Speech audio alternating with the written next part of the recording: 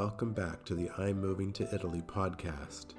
This is Nathan Heinrich, and I would like to welcome you back to Season 4, Episode 25. Well, we have come to the end of our 4th season. Where did the time go, my friends? The podcast has grown so much. Just in the last 6 months, it has doubled in listenership. And just when I start to think, okay, well, I think this chapter is coming to an end and I think it's time for the next chapter to begin, I start getting a little bit melancholy with the thought of stepping away from this podcast. So as of right now, just to give you a quick update, I'm planning on doing Season 5 as we normally would do it, with the weekly episodes. And then I'm planning on probably continuing, but maybe with a slightly different format. And I've spoken with Vera. Vera says that in whatever capacity we continue this podcast, she is on board, enthusiastically on board, which really made me feel good. And I was so happy about that. Vera has only been with us, well, we met her in Season 3. But she joined the podcast just in this last season, Season 4. And I have to say, she has improved it. And she has brought so much to it, I can't even imagine doing it without her now. And I'm just so grateful that Vera has joined us. I'm so grateful for you and every one of you that's new to the podcast who have joined us. And I know that some of you listen to the podcast when you discover it. You listen to it in a couple different ways. Some of you are very militant about starting chronologically from the very beginning and going all the way through. And I can understand that approach because I'm kind of a chronological person myself. So if I find a new podcast, depending on what the topic is and depending on how far back the recordings and the episodes go, I try to go back. This is a slightly different type of podcast than most podcasts because this is not an informational podcast per se. This is more of a sort of a journey type of podcast. So some of you listen to the podcast chronologically, though, getting back to that. And some of you who join the podcast, you immediately start listening to the most recent episodes, and then you sort of work your way towards the middle, where you listen to the new ones as they come out, but you're also catching up on the old ones. Anyway, I think it's great. Whatever works for you. The fortunate thing about jumping in where we are now and being current is you definitely hear a better version of the podcast than the early days. I'd like to very just quickly tell you that I have a bit of a cold or something. I don't know what it is. It's some strange thing. I really feel like I've been getting sick more often than I should and more often than I ever have. And I don't like that. It's a bit concerning. I got COVID last year, and then right around Thanksgiving, I got that horrible flu. And now I've got some sort of a deep bronchial thing in my lungs that's this weird rattling thing that's going on in my lungs. I've never had anything like it. And I'm trying to figure out, like, what's going on? Why am I getting sick? Getting sick every couple of years used to be the norm for me. And now I'm getting sick multiple times a year. That's not my thing. That's not normal for me. And I've been doing a little bit of research, and I think I've actually figured out what one of the contributing factors is, or at least I believe I have. And I think I'm really low on vitamin D. And in fact, I know I am, because the only time I go outside when I'm not going shopping or running errands, which I usually do in the evening if I can, after dark, the only time I'm outside is early in the morning to go for a walk or a run, or late at night to go for a very, very late night walk up to the castle. And that's it. And I realized that I'm spending so much time these days in front of the computer. I'm writing so many articles, and writing articles for myself, contributing to articles for other publications, and working on other projects. I'm just spending so much time in front of the computer, which is like my least favorite thing in the world to do, by the way. Of all the things that I do in front of the computer, what I'm doing right now is my most favorite thing because it's the most natural of all the things that I do. But sitting for hours and hours typing, trying to make sure your posture is not all out of whack and everything. So I've figured out that what's going on with me is I am really deficient in vitamin D. I've got all the symptoms of it. I've got every single symptom of vitamin D deficiency that you can have. I've got it. Your forehead is sometimes sweaty. I'm having trouble with my sleep, and I'm feeling lethargic, and I'm feeling low energy. I'm just having all of these horrible symptoms, and part of it is because it's so cold here. I would be spending time outside if it wasn't so cold, but it's so cold. I was thinking, okay, I'm moving to Italy from New York. I'm moving to Italy. It's going to be so wonderful. It's so warm. Italy is just this warm place of sunshine and Mediterranean weather. And it's true for some parts of Italy, but it is not true for where I am here in Italy. So even when I do go outside, it's not like I can get a whole lot of vitamin D absorption on my skin because my skin is all covered up because it's cold. I'm like wearing scarves, hats, coats, and like all my warm clothes. There's no shorts and short sleeve shirts going on. So anyway, after realizing this yesterday, I was like, okay, I've got to do something every single day. I'm going to be making a point of getting out and getting vitamin D every day for at least an hour during the day. Today I went outside and I walked to the river that goes through town, and I laid on the bank of the river. And I took off my sweatshirt, even though it was kind of chilly. I took off my sweatshirt and I just laid there and tried to absorb a little bit of vitamin D.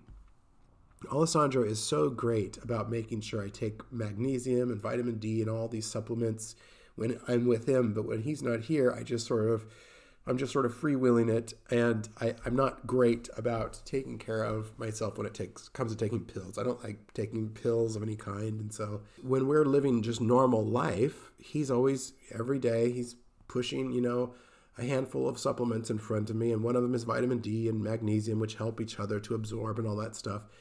And I just realized that's what's going on.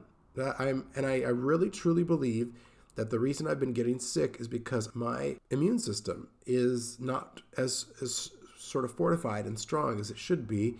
And you really do need vitamin D for so many things. I didn't realize how important vitamin D was.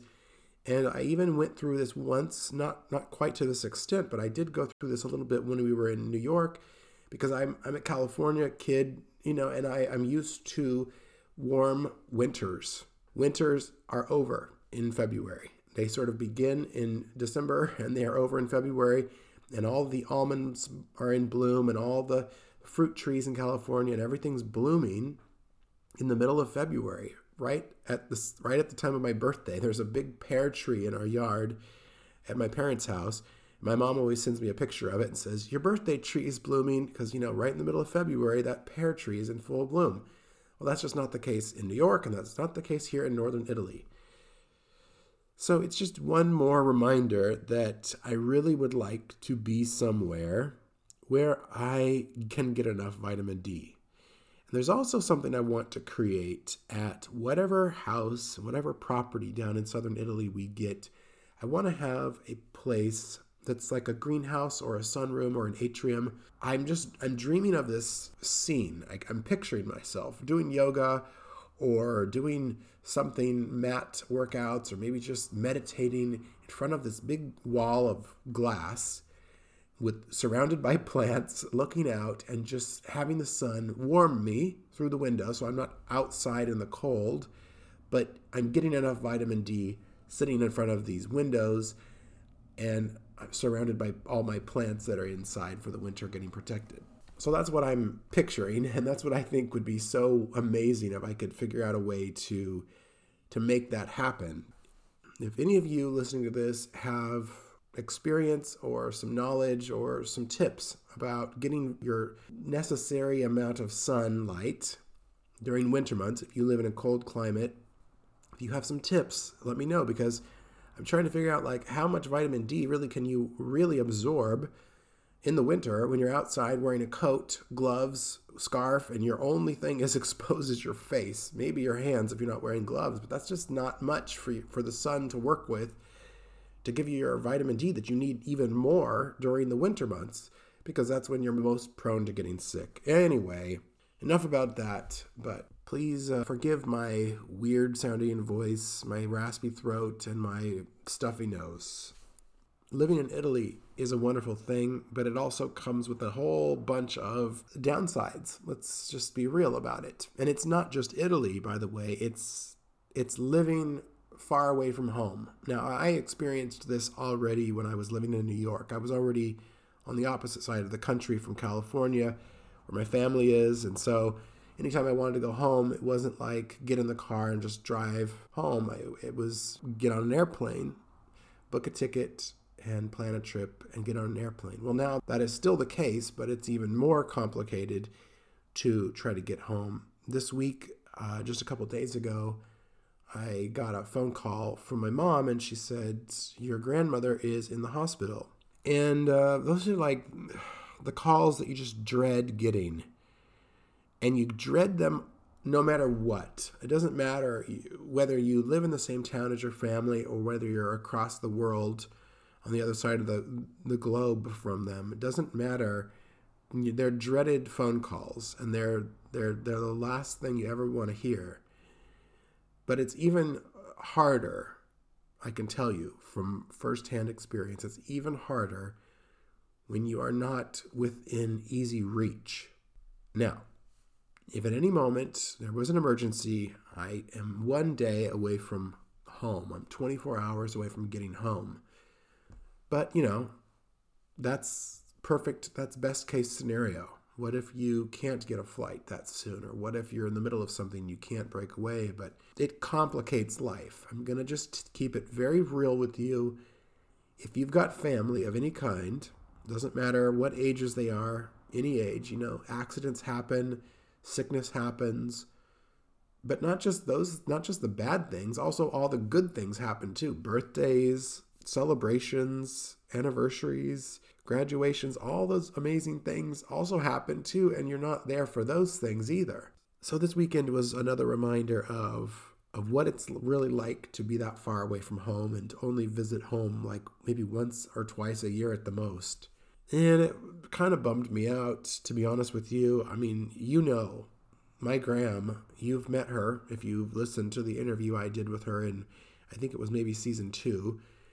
You've listened to her. I talk about her all the time. She's popped into Surrounding Sounds a few times here and there. She is just one of my favorite human beings on this planet. Her and I have, of course I've known her my whole life, and she's been in my life and part of my life forever. She's 85. She's as tough as they come, but she's also a tiny little 100-pound woman. 100 pounds is about 45 kilograms. So that just gives you an idea of what a tiny little person she is. And she's still strong. She listens to this podcast. Sometimes she'll tell me, I just listened to your most recent podcast, but why are you talking so fast? You're talking so fast, I can't even understand you. I'm like, Graham, you must have changed the setting on your podcast player, because there's a way to play the podcast twice as fast, 1.5 times as fast, 1.25 times as fast. So anyway, somehow she had the setting set to play twice as fast as what I talk. And I talk fairly slow. So if some of you fast forward my voice, I understand. But she couldn't listen to, one or two of the most recent ones because she had her settings kind of messed up. But she listens to the podcast.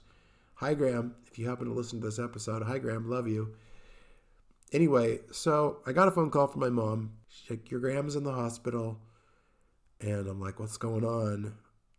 Just kind of holding my breath and not wanting to get bad news. And it turns out that she had gotten dehydrated. It's a pretty normal thing to do during the winter when you live alone. And she's not one of those people that's ever been a big drinker of water. I go through so much water. I'm always going and refilling my water bottles, and I can't even hardly, sometimes I almost wonder if it's healthy how much water I drink. So it's hard for me to really imagine somebody who doesn't drink water, because I feel like, I'm just always drinking water. And but she has a hard time remembering to do that. She always has. And so she got dehydrated. She kind of pushed herself past her limit, and she had a whole bunch of appointments, and she doesn't eat enough as it is, because that's just what she lives alone. And it's when you live by yourself and you get a little older, it's hard to like cook, and especially to cook for one person. I'm living by myself. I can tell you that cooking can sometimes be a pleasure, but sometimes it can be a real hassle. So she doesn't cook enough. She's not eating enough. She's not drinking enough. And she got dehydrated and ended up having a lot of pain in her intestines. And the pain was so severe that it sort of frightened her. And she wears one of these life alert things around her neck. So if there was any problem that she had, she just pushes that button and it calls an ambulance. Somebody comes on a speaker. They can talk to her directly. She doesn't have to try to find her phone and make a phone call. So she called and had them come and pick her up and take her to the hospital because this pain was so bad she didn't know what it was. So she's been in the hospital for the last couple of days dealing with that, and they've got her rehydrated, and she's just talking about bringing a bed in one of the downstairs rooms. She lives in a really beautiful large home that she built herself, of course, and it's got an elevator in it, and she's sort of planned for this sort of chapter in her life so that she would still have access to the second floor of her house. That's where her bedroom is.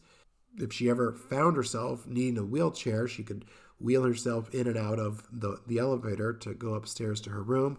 But now she's talking about moving downstairs, and I think she's just in a low place. And I've talked to her twice on the phone since she's been in the hospital, and she doesn't sound great. And it just, I don't know, it's a bit of a downer. And I'm feeling sick right now, and she's in the hospital, and I'm just having a little bit of a kind of a down couple of days, just to keep it super real with you. And I'm not letting it stop me from what I need to do. I mean, I'm sitting here talking to you, and I've been continuing on with my work, but it's sad. And you just need to know, if you're planning to move here, you just need to know, you need to factor this into your decision. I'm not saying you should reconsider. I'm just saying you really need to figure out a way to stay connected. Now, I really work hard with the people that I really love and that mean the most to me, that I'm the most connected to. I do my best to stay connected. I talk to Graham at least 2 or 3 times a week, and we FaceTime each other. So we're having a face-to-face conversation. And we talk for an hour at a time. And we get completely caught up on our lives. And it's not quite the same as me sitting in the same room with her. But I get to talk to her about my life. She gets to tell me about hers. And that sort of bridges the gap. That makes it livable, tolerable to be that far away from her and the other people that I love. And so just be aware that the day will come where you face the same thing too. Unless you are at a chapter in life where maybe you don't have kids or grandkids and you're retired, well, then you're probably going to have a different experience than what I'm having, and that's good because you already know that. But I'm sure wherever you're from, there are people, whether it's siblings or cousins, family members or friends, whoever, that you're going to want to stay connected to, and you're going to miss out seeing them. So just try to figure out a way to stay connected, because it really does make a difference. And you don't want to be in your new beautiful country, in your new home, in your new life, and sort of feel like, oh man, like, now what? I'm here, and it's great. The weather's wonderful, and the food's wonderful, and the buildings and everything. The art is fantastic. The culture is great, but the people that I love, the people that have known me my whole life, they're not here. So just keep that in your mind. I think Graham's going to be okay. I will give you an update in our next episode and let you know how she is. But just send her your thoughts and prayers, and let's hope that she gets out of that hospital and gets back on her feet soon, because I do want to get to California soon and spend some time with her. That's what's going on. I'm low on vitamin D. I'm feeling a little bit sick. My Gram's in the hospital. But we have just finished season 4. Thanks for sharing these last 2 years and these last 2 seasons. We have just hit 100 episodes together. That's pretty amazing. That's 100 episodes. That's well over 100 hours. That's about 150 hours or more that we have spent together. I haven't spent that much time with anybody but Alessandro for the last 2 years. So I'm sharing my life with you. I really, really am sharing my life with you. There are so many friends in my life who I don't get to see, family members. I don't get to see them. I don't get to share time with them, friends and family. And of course, many of them don't listen to this podcast, because why would they? It's not really for friends and family. It's for people moving to Italy. And I don't expect anybody. In fact, I almost prefer it if my friends and family don't listen. But I know some of you do. I know some of you do listen to this podcast. So hello. Hello. I see you, John, driving to the gym. And I see you, Graham, listening from your living room. And I know who is listening. Okay. I just had to take another coughing break. So that means that's a sign that it's time to stop talking and get on to our next segment, which is our wonderful weekly segment with Vera. In the last episode, Vera and I visited a bar, and we had a little experience, and it was kind of fun doing that. And so we decided we would do another sort of version of that this week. And I won't do this all the time, because it's actually, even though it sounds really simple, it's really difficult to edit, because I'm not an expert editor. It's a bit challenging to edit these episodes with background noises in them. But it's so fun. We're going to go someplace new today, so let's go say hello to Vera. This is our weekly segment, La Vera Italia. Ciao, Vera. Welcome back to another segment of La Vera Italia.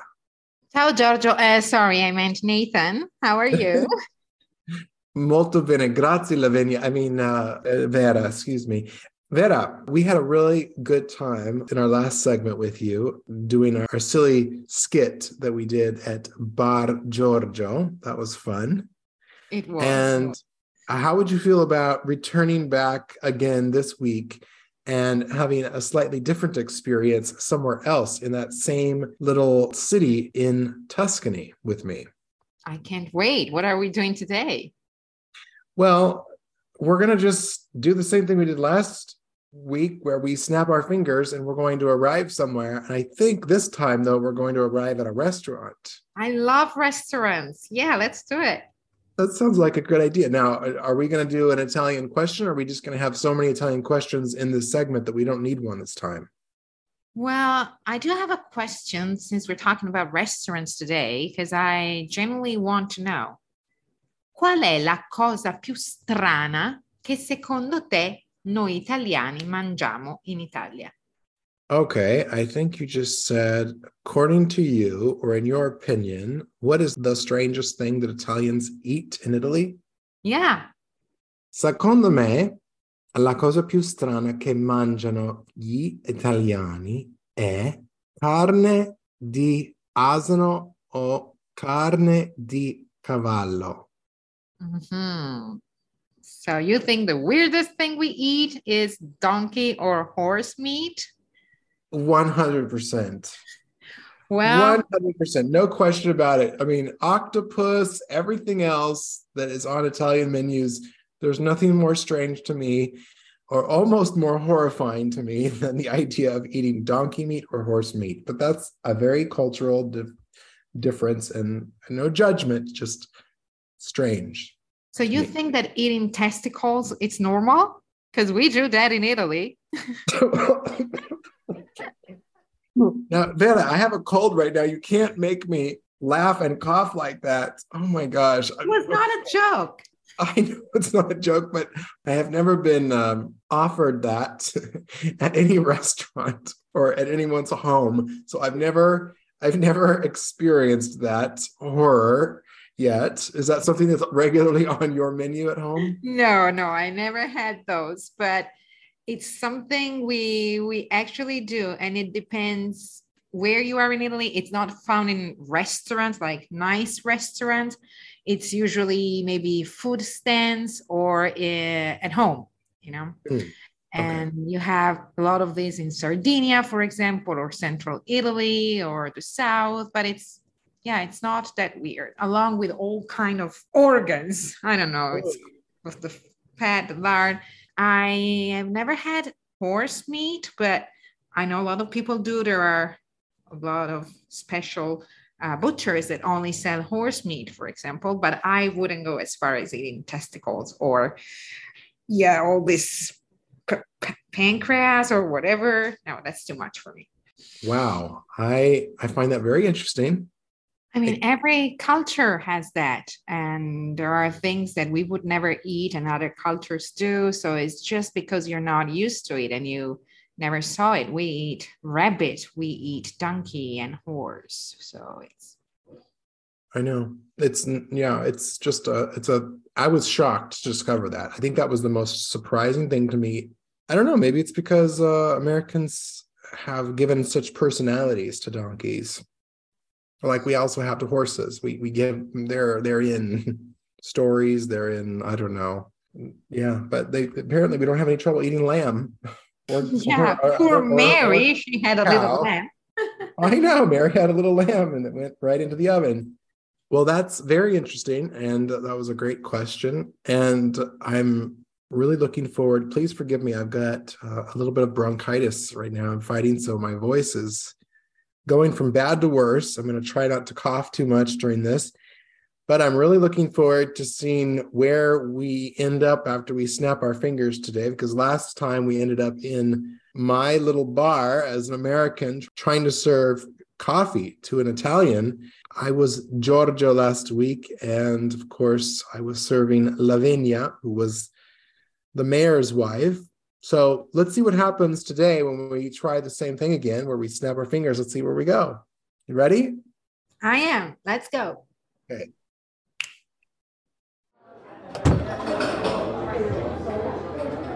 Lavinia? Oh, Giorgio, ma cosa ci fai qui? Ciao Lavinia, come stai? Bene, bene, ma non sapevo che stasera fossi a mangiare qui da me nel mio ristorante. Questo è il ristorante il tuo? Sì, non lo sapevi? No. Ho aperto questo ristorante 5 anni fa. No. Sì. Ti piace? Incredibile. Ah, sì, mi piace, bellissima. Wow. Complimenti. È la prima volta che vieni. Sì, sì. Si chiama In mezzo ai bricchi. In mezzo ai bricchi. Tu sei americano, quindi questa parola non la conosci di sicuro, perché si usa molto soprattutto al nord, in Piemonte. Io vengo dal Piemonte e significa in mezzo al nulla. Come dite voi americani? In the middle of nowhere. Ah, sì, ho capito. Wow. Però in the middle of nowhere, un bel ristorante. Grazie, grazie. Ma hai prenotato? No? Sei da solo? Sì, sì, solo io. Allora fammi controllare, ti trovo subito un tavolino, fammi vedere. Scusate, sì, abbiamo un tavolo per uno, vero? C'è qui Giorgio, quello che ha aperto il bar nuovo, l'americano, quello là che ha aperto il bar, ok? Sì, perfetto. Vieni Giorgio, accomodati. Ah, gentile, grazie mille. Lavinia? Sì? Il bancone è perfetto per me? Oh Gesù, Maria e tutti quanti, ma cosa stai dicendo? Ma sei proprio americano, non si mangia al bancone in un ristorante. No. Mi scusi, però per me nessun problema. Per me è un problema, non c'è un bancone al ristorante. Ok. È un tavolo, piccolo tavolo? Solo tavoli. In Italia ti siedi al tavolo con calma e resti almeno 2 ore. Ok. Capito? Devi imparare come funzionano le cose in Italia. Non esiste mangiare al bancone, quello lo fai da McDonald's. Ho capito. Sì, no, questo ovviamente non è un McDonald's, non è Mm, fast food. no, non è un fast food. Ti porto dell'acqua intanto, Giorgio. Preferisci naturale o frizzante? Ah, un frizzante, per favore. Mhm. Però, mi scusi, un Sì? bottiglia grande, per favore. Sì, una bottiglia da 1,5 litri, perfetto. Perfetto, grazie. E intanto ti lascio il menù e la lista dei vini, va bene? Sì, Ecco l'acqua. grazie.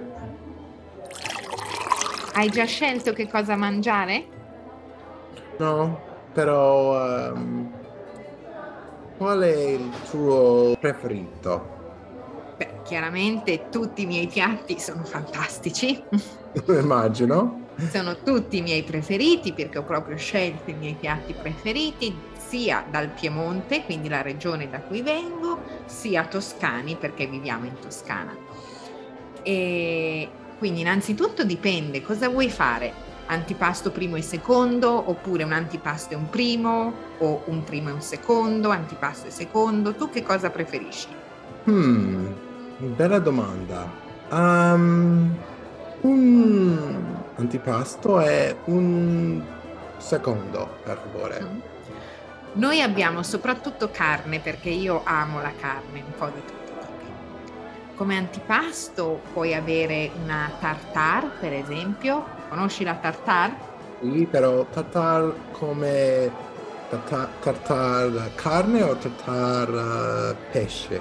Tartare di carne. Ok. Sì, sì, tartar, però non tartar asino, vero? No, no, no, no. Abbiamo la tartare di vitello, ovviamente, e se vuoi la tartare di cervo. Ah, interessante. Tartar di cervo. Mhm. Prima volta.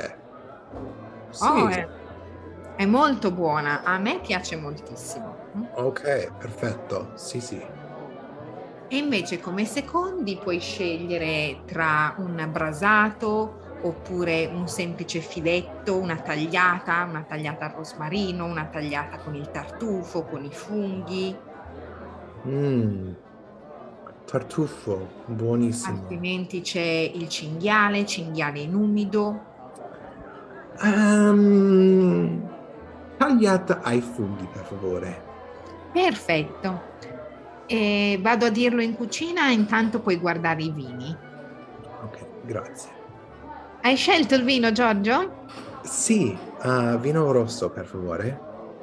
Sì, certo, vino rosso perché hai ordinato solo carne, è ovvio. Esatto. Sì, sì. Ma vuoi un vino del Piemonte? Vuoi un vino toscano? Mm, Piemonte, vino di Piemonte, per favore. Qual è il tuo preferito per vino di Piemonte? Ma sicuramente il Barolo è il vino rosso migliore, famoso in tutto il mondo, è una delle DOCG italiane. Però forse, visto anche che sei da solo e che andrebbero magari sempre aperti un po' prima, eccetera, io ti consiglierei un Barbera, magari un Barbera d'Asti. Anche questo è molto molto buono. Mm? Ah, Lavenia. È Sì, possibile faccio un sorpresa? va bene, ti faccio una sorpresa, sì. Mi fido di te. Scegli tu, per favore. Va bene, torno subito. Mm, il vino è buono, buono, delizioso. Mhm. Allora va bene questo. E adesso la cameriera ti porta subito la tartare. Allora Giorgio, com'è andata la cena? Ti è piaciuto? Ah, Lavinia, bravissima, buonissimo. Grazie mille per il consiglio. Ah, sono contenta che il vino ti sia piaciuto, che la tagliata ti sia piaciuta, i funghi e tutto quanto. Mi sono permessa di farti portare il dessert, offre la casa ovviamente, e ti ho fatto portare un tris di dolci, così puoi provare tutti e tre i nostri dessert migliori. Abbiamo ovviamente il tiramisù, però un po' rivisitato, un tiramisù in chiave più moderna. Poi abbiamo la panna cotta al caramello salato, ovviamente. E poi dei biscotti secchi tipici del Piemonte, che sono i crumiri, e dei biscotti secchi tipici della Toscana, che sono i cantucci. Ecco qua. E ti ho portato anche un po' di vino dolce, del vino da dessert. Oh, wow, 3 dolci, brava, grazie mille Lavenia. Il vino dolci, vero? Sì, un vino dolce, un vino da dessert. Ti ho portato un vin santo che è tipico della Toscana. Vin Santo, buono, buono, grazie mille, fantastico. Questo ristorante è favoloso, brava, brava. Grazie mille. Grazie per tutti, Lavinia. Bravissimo, buonissimo, grazie, grazie mille. E il conto, per favore? E arriva subito. Ecco qui, allora ti ho fatto un pochino di sconto, quello l'ho offerto io, quindi sono 75 euro per favore. Ah, grazie, gentile. Tornerò sicuramente tutte le domeniche perché è il giorno di chiusura del mio bar. Tu invece sei aperta. Oh, mi fa molto molto piacere e io sicuramente tornerò al tuo bar. Grazie mille, grazie mille. Buona serata. Allora ci vediamo presto, Giorgio. Buona Ciao. serata. Ciao, ciao. Buonanotte. Well, that was fun, Vera. And if you really did own a restaurant, even if your name wasn't Lavinia, I would certainly be a regular, probably even more often than just on Sundays. And even if I owned a bar or not that was opened or closed, I would still be a regular because that sounds like the most delicious meal ever. Now, for those who understood, bravo to you, because that's amazing. I didn't even understand some of those things that were on the menu that Vera was talking about. So Vera, would you mind walking us through what happened during that interaction and then what was on the menu that you decided to pick out and bring to Giorgio? Okay, so first of all, I was there in my restaurant and I heard someone calling my name, and it was you, the new barman in town, Giorgio. And I didn't know you were coming, and you didn't know I owned the restaurant. I asked if you had a reservation. You said no. And so I talked with a waiter and said, can we find a table for one just for Giorgio? He's the American guy, you know, the one who opened the cafe here. So we have to find him a table, something like that. I don't know. And of course, we found you a table. And you were so kind because you were willing to sit at the bar so that we didn't have to, you know, just find a table for you or set the table because maybe it was not ready yet. But I literally screamed at you because that's a big no, no, no in Italy. Restaurants do not have bars, so you don't eat at the bar in a restaurant because I told you this already. For us, food is the most important thing in the world. You don't see us eating while walking, for example. We might have just a bite, you know, a sandwich or something, but we sit down somewhere and we just enjoy the moment. So going to a restaurant where you are served the most decadent dishes and having them sitting uncomfortably on a stool facing a wall, no, you just don't. It's just something that it's forbidden. That's the word. That's forbidden. So Okay. never ever ask to be seated at the bar or say, I don't care, I can eat standing, or even, maybe take that away to eat outside on a bench. No, not for restaurants. Okay. After I scolded you for the audacity to ask to sit at the bar, I probably ask you, first, what kind of water you wanted? You said sparkling, frizzante, and you asked for a big bottle. And I guess the big bottle is 1.5 liters. I have no idea in ounces, gallons, whatever you use, still the bigger bottles we sell here. And well, we didn't talk about that, but obviously no ice in the water. Okay, we just bring you the glass, and maybe the glass is even warm because it was just in the dishwasher. And water from the fridge, so the water is cold, but no ice. And you could ask for ice, of course. Every restaurant has ice because they use it for some whiskeys or some cocktails at the very end, but just don't, because when water is too cold, it's not good with your food, and then it doesn't sit well. So we just don't drink ice cold water. So that was it. Then I left you with the menus, and then I asked you what you wanted to eat first. Okay. We didn't talk about the wine yet because I wanted you to tell me what you wanted to eat first. That's something very important. In Italy, we never, ever choose the wine before the food because each wine pairs to certain kinds of food. So my restaurant, as I probably told you at one point, serves mostly meat because it's something I really like. Lavinia, like me, Vera, is original from Piedmont, but she lives in Tuscany. Well, I mean, I know I said I'm from Lake Como, but my grandparents were from Piedmont. Because if someone knows Italian geography, they're like, what is she talking? Okay, now, my grandparents, so I grew up there a lot. And it's like part of my family. Anyway, so from Piedmont, living in Tuscany, so meat is a big deal. And I love meat personally. And then I asked you, what would you like to have? Antipasto, primo, and secondo, so the full menu, or just an antipasto and a primo, or a primo and a secondo. So I wanted to get an idea of what you wanted to have. And you went for antipasto and secondo.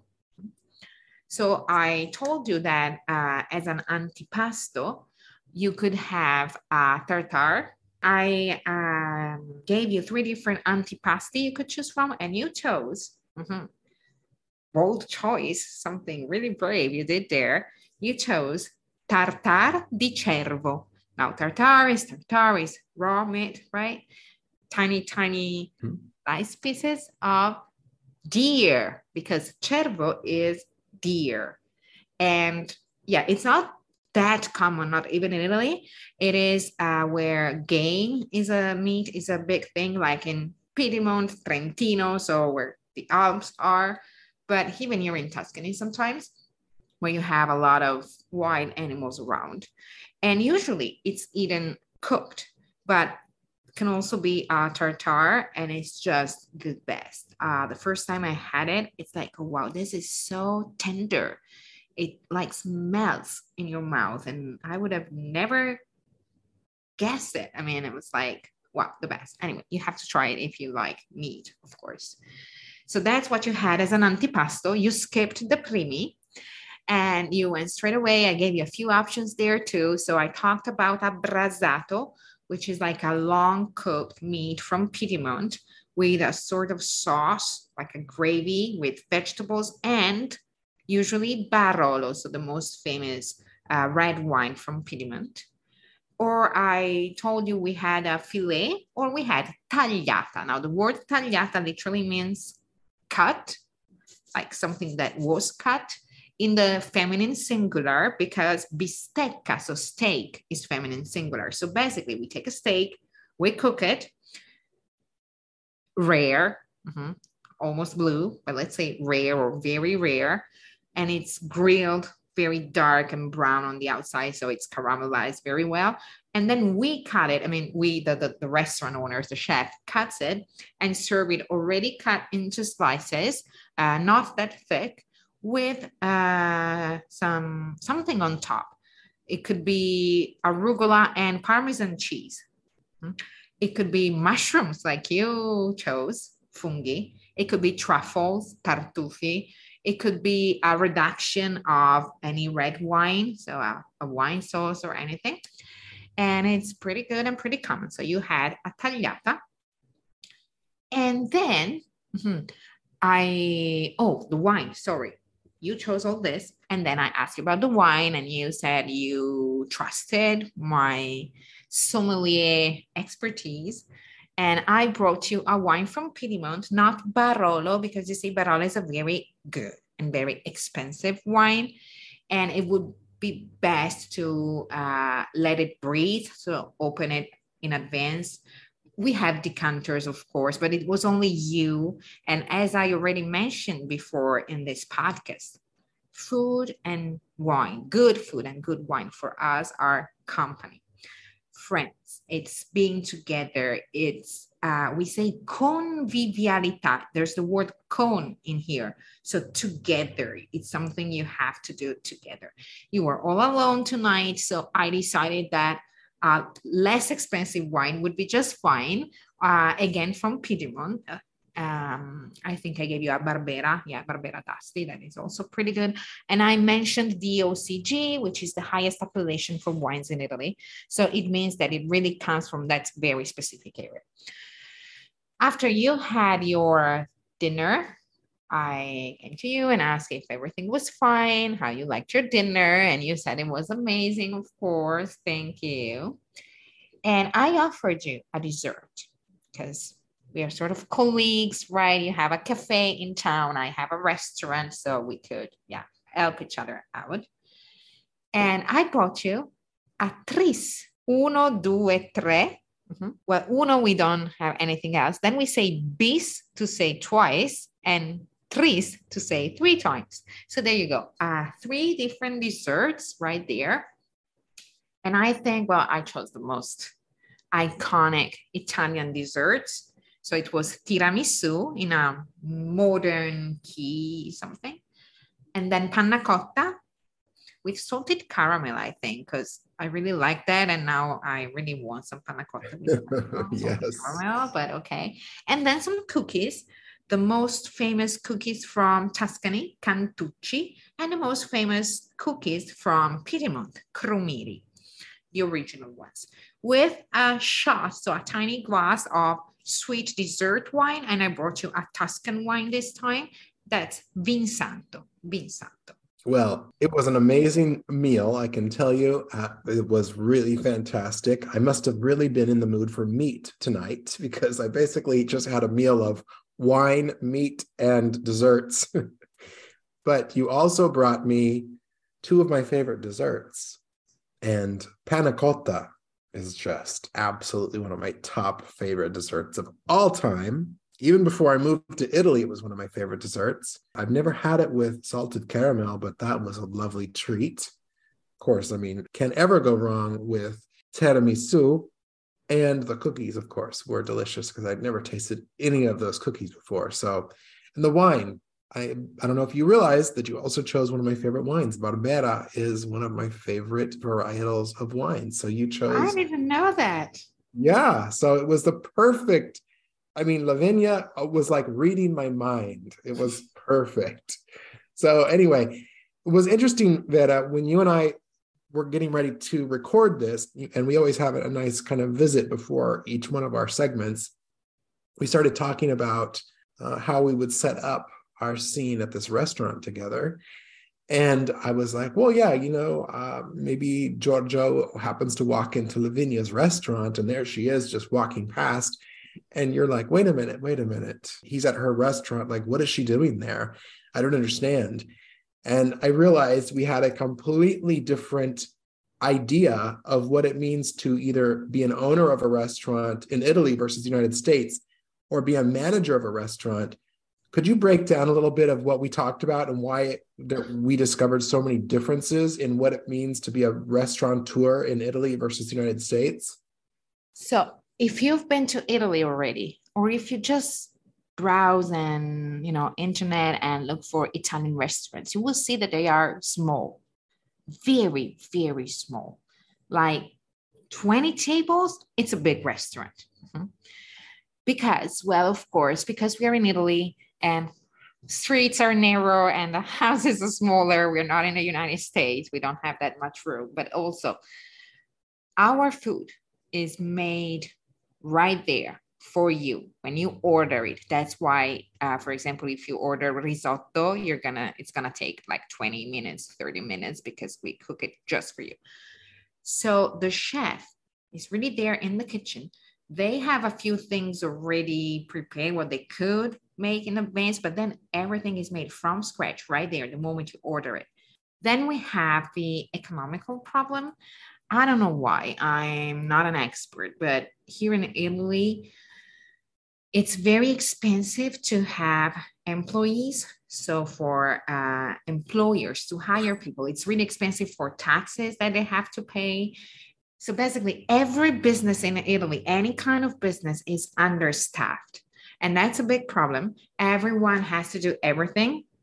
That's why it also takes so long to do anything in Italy, you know that. And anyway, back to the restaurant. So basically, I know many restaurant owners, and they are either the chef, or they're married to the chef, or brothers and sisters, parents and kids, and they all work there.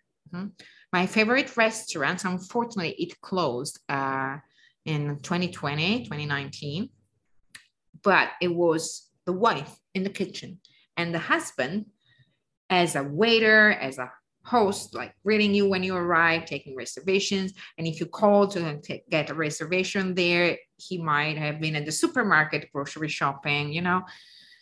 It's just a family business. And most restaurants are like this. I told you already that in my little town, there are 2 Michelin star restaurants. So some of the best restaurants in Italy, and that is some of the best restaurants in the world. Sorry, I brag, but I'm Italian, so I can brag about food. And one is owned by husband and wife. He's the chef, and she does everything. She brings you the dishes, and she takes your dirty dishes for you and brings them to the kitchen. And then, of course, they have someone who washes the dishes there. But still, you see what I mean? There's not a single restaurant owner home and just checking in at the end of the month to see how much he or she gave. There is no way you find an office in a restaurant. In America, you have that, right? A room in the back or something. There's an office. There's the owner or the restaurant manager there with all the bills. No such a thing. Such a thing here in Italy.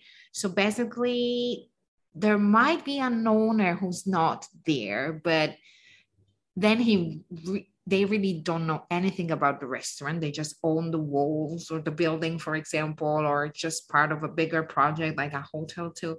So basically, the owner is right there doing something, the chef or in the room, so we say, in servizio.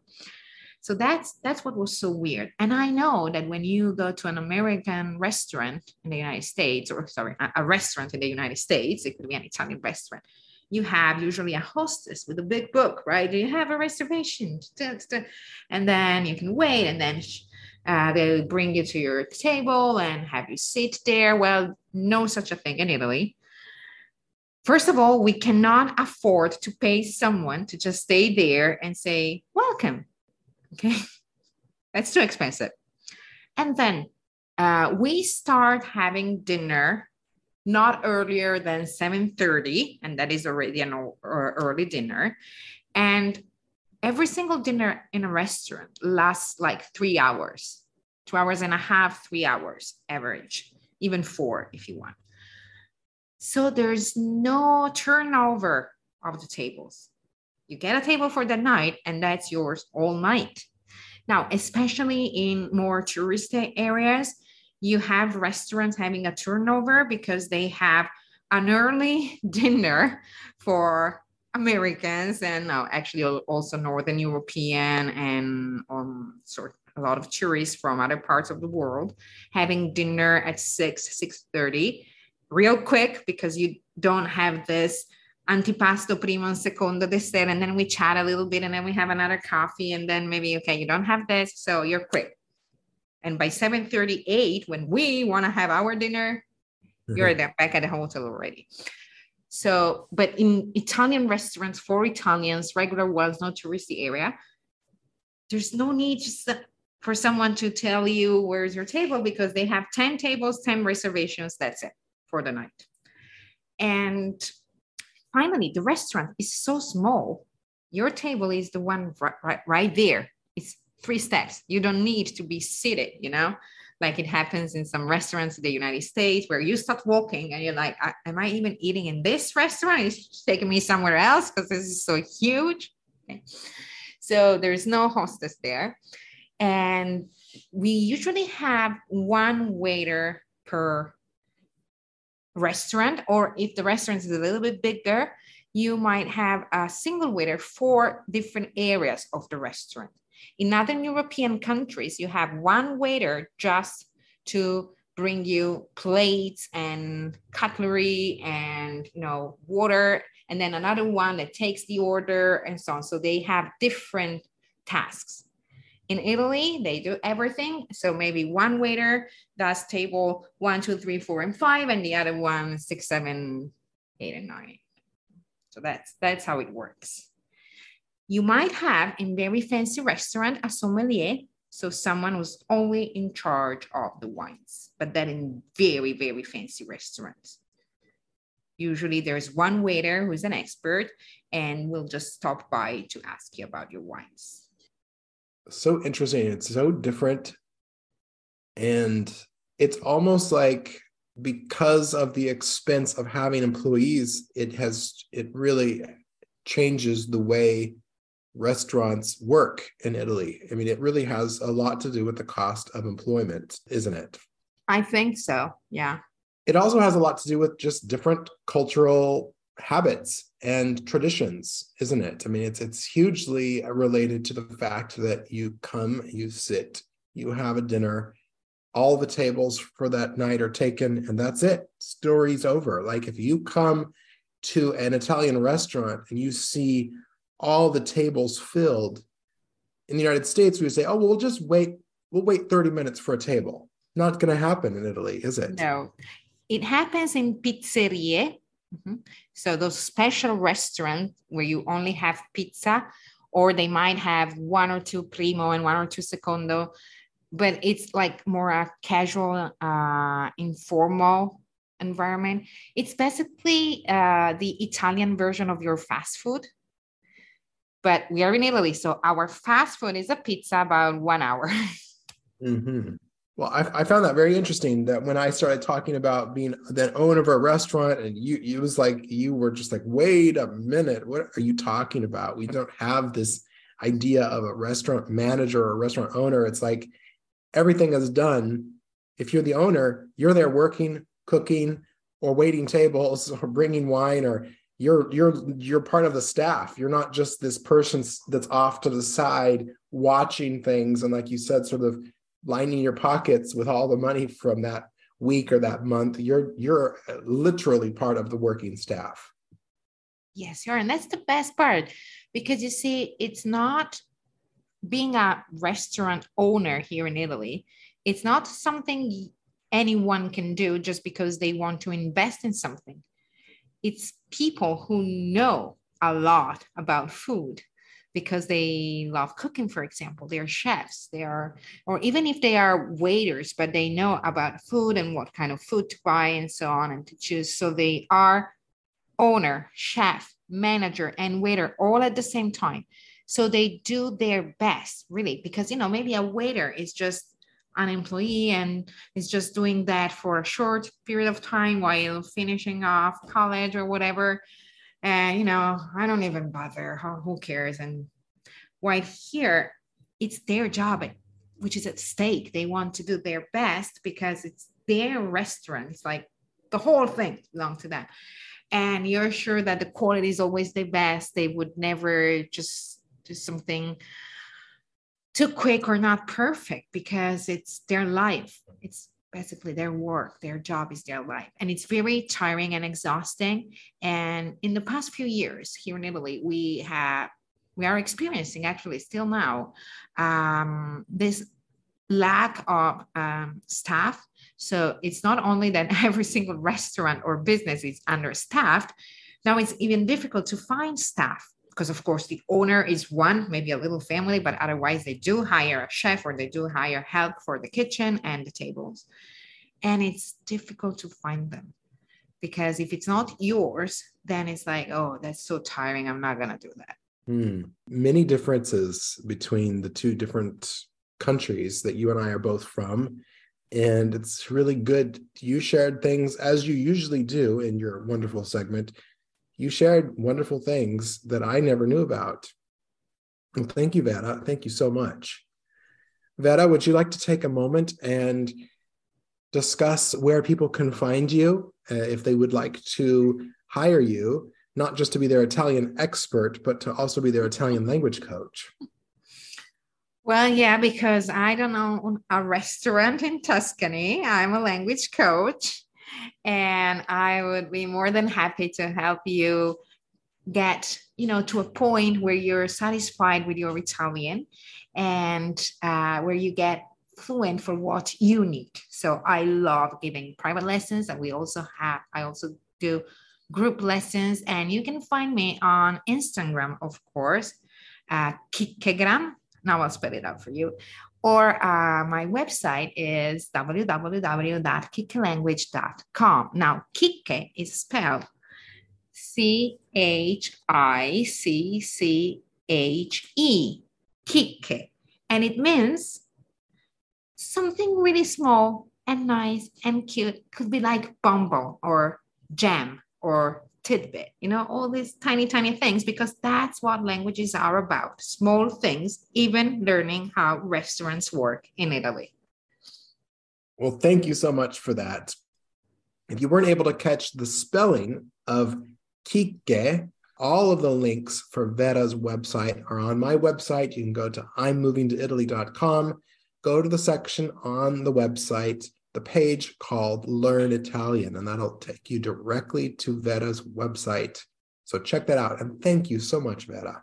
Grazie mille a te e ci vediamo settimana prossima.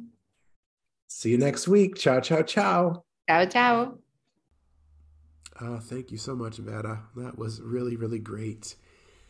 We can't have one of our La Vera Italia segments without coming away a lot smarter and a lot more aware of what Italy really is like. Thank you, Vera. And I mentioned that in the first part of this episode, I mentioned that I was, feeling like a bit disconnected from family and home and my grandmother in the hospital. And one of the beautiful things that's going to happen with you in Italy is you're going to find your people here too. And Vera is certainly one of those people for me that I've found that is my family in Italy. I'm claiming her. Now, whether or not she claims me back, that's a whole other thing, but she doesn't really have a choice because she's claimed. I'm just glad that her husband, Luca, who is such a sweet man, I'm glad that he's willing to share his wife with me a little bit each week, and with all of you, of course. So, Vera, I just want to tell you, we all just love and adore you. We're so glad that you're here. And you're not just my family here in Italy. Everybody else that's listening, I know, has claimed you too. And so, thank you. I'm so glad that you're here. I'm so glad that you're feeling better. And thank you. Thank you so much. We just really, really appreciate you, Vera. All right, well, that brings us to our surrounding sound for this week's episode. I just have one. The surrounding sound I have for you today is Alessandro's mother bringing me some medicine. And Alessandro told her, Nathan's sick. You got to go buy him some medicine. I told Alessandro, no, I don't want any medicine. I'm not taking medicine. I'm just going to drink tea and have chicken broth, and I'm going to get over this on my own. It's going to be fine. I don't want to take anything. I don't like medicine. He's like, well, okay, fine, whatever. Well, he tells his mom that I'm feeling sick and I have bronchitis or something. And so she brings me this Italian medicine. It's right here on my desk. It's actually called Bislovan. Maybe if you ever move to Italy, you will take this. It's a tosse sedativo. I believe that means a cough suppressant. And it's senza zucchero, which means it's sugar-free. Aroma lime e mele. So it's the flavor of lime and apple. and you're supposed to suck on it. And so anyway, in the surrounding sound, you will hear Alessandro's mother giving me the instructions on how to take this and how often to take this. She's reading the instructions to me. Very sweet. And anyway, I've been taking it. So here's the sound of Alessandro's mother bringing me this medicine and telling me how to take it yesterday on Sunday. She did it on Sunday, which was very sweet of her. So enjoy the surrounding sound. I'll be back afterwards to say goodbye. Come ti senti, capito? Sì, sì. Calcola 24 ore e dice fino a 6 al giorno. Ok, però 2 o 1? 2 o 1? Una da sciogliere in bocca. Ok. Dice puoi prendere 6 caramelle al giorno, Sì. nelle 24 ore. Ok. Quindi Sei la caramelle. giornata è fatta di 24. Sì. Ogni 4 ore ti prendi una caramella. Ok, Perché per 6 volte. ho capito. Capito? Sì, sì, sì. Ok. Una alla volta da sciogliere in bocca. Sì. Non masticare, sciogliere. Sciogliere. È una caramella. Capito. Ok. Ok. Grazie. Mamma. Poi se hai febbre, Sì. queste se c'è febbre o hai dolore, Sì. No, hai febbre. Febbre no. no. Se hai dolore, prendi una ogni 6 ore. Queste compresse. Tachipirina? Sì, Ok. tachipirina. Ok, Vedi, sta scritto qua. grazie. Te ne Sì. lascio una. Poi se hai bisogno te ne porto altre. Sì, però infatti, mamma, ho tachipirina qui. Quella 1000. Sì, questa è uguale. È uguale? Sì. No, però non ha bisogno perché ho... Ok. Grazie però, ho Sì. tanti. Però questa 500 ne devi prendere 1000 perché tu sei adulto. Ok. Capito? Sì, Ne devi ho prendere capito. 2. Ho capito. Se hai dolori, Ho capito. pure se hai febbre. Capito? Ok. Una mattina e una sera. Sì, grazie. Eh, No, per 2 giorni fa io alzo con questa, come si dice? Ti senti muti qua? Bronchite. Bronchite. Sì. Mi dispiace. Lui per la bronchite a me ha dato Sì? antibiotico. No, No, non antibiotico. bisogno. No, Senza febbre, anch'io avevo tosse, sì. però per togliere questo mi ha dato antibiotico. Capito? Sì. Comunque vediamo, dai, se così io ho qualcosa, capito? Sì.